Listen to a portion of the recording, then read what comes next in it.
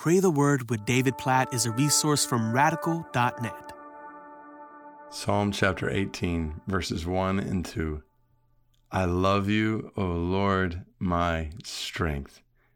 The Lord is my rock and my fortress and my deliverer, my God, my rock, in whom I take refuge, my shield, and the horn of my salvation, my stronghold. Just let that soak in. All of these different descriptions of God, of who he is, not just in his essence, his attributes, but who he is in our lives. He's not just the rock, he's my rock. He's not just the fortress, he's my fortress. He's not just the deliverer, the Savior. He's my deliverer. He's my Savior. He's not just God. He's my God. You see it over and over and over again. I love you, O Lord, my strength, my rock, my fortress, my deliverer, my God, my rock in whom I take refuge, my shield, the horn of my salvation, my stronghold. Like 9 different times. He talks about it in a matter of 2 verses. He talks about who God is to him. And the first 3 words summarize it. I love you. I love you, O Lord, because you're all these things in and of yourself. You're all these things. And then I love you, O Lord, because you're all these things to me. And so could I just pray Psalm 18, verse 1 and 2 over you? I just want to pray these 2 verses over you in your life right now, assuming you know the Lord, that you have put your faith in Jesus as Lord, and you have been restored to relationship with God. Because for all who have trusted in Jesus, every single one of these things in Psalm 18, verse 1 and 2 is a reality for you. So I just want to pray Psalm 18, verse 1 and 2 over you. O Lord, O God, I pray for my brother or sister who's listening to this right now. I pray that you would be their strength amidst their weakness. Weakness says they can do nothing without you. Be their strength today.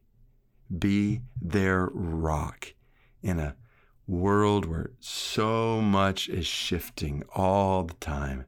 Be their rock, their foundation, and their fortress. God, I pray that you would be a fortress around them as they walk through this day. Be their fortress and their deliverer.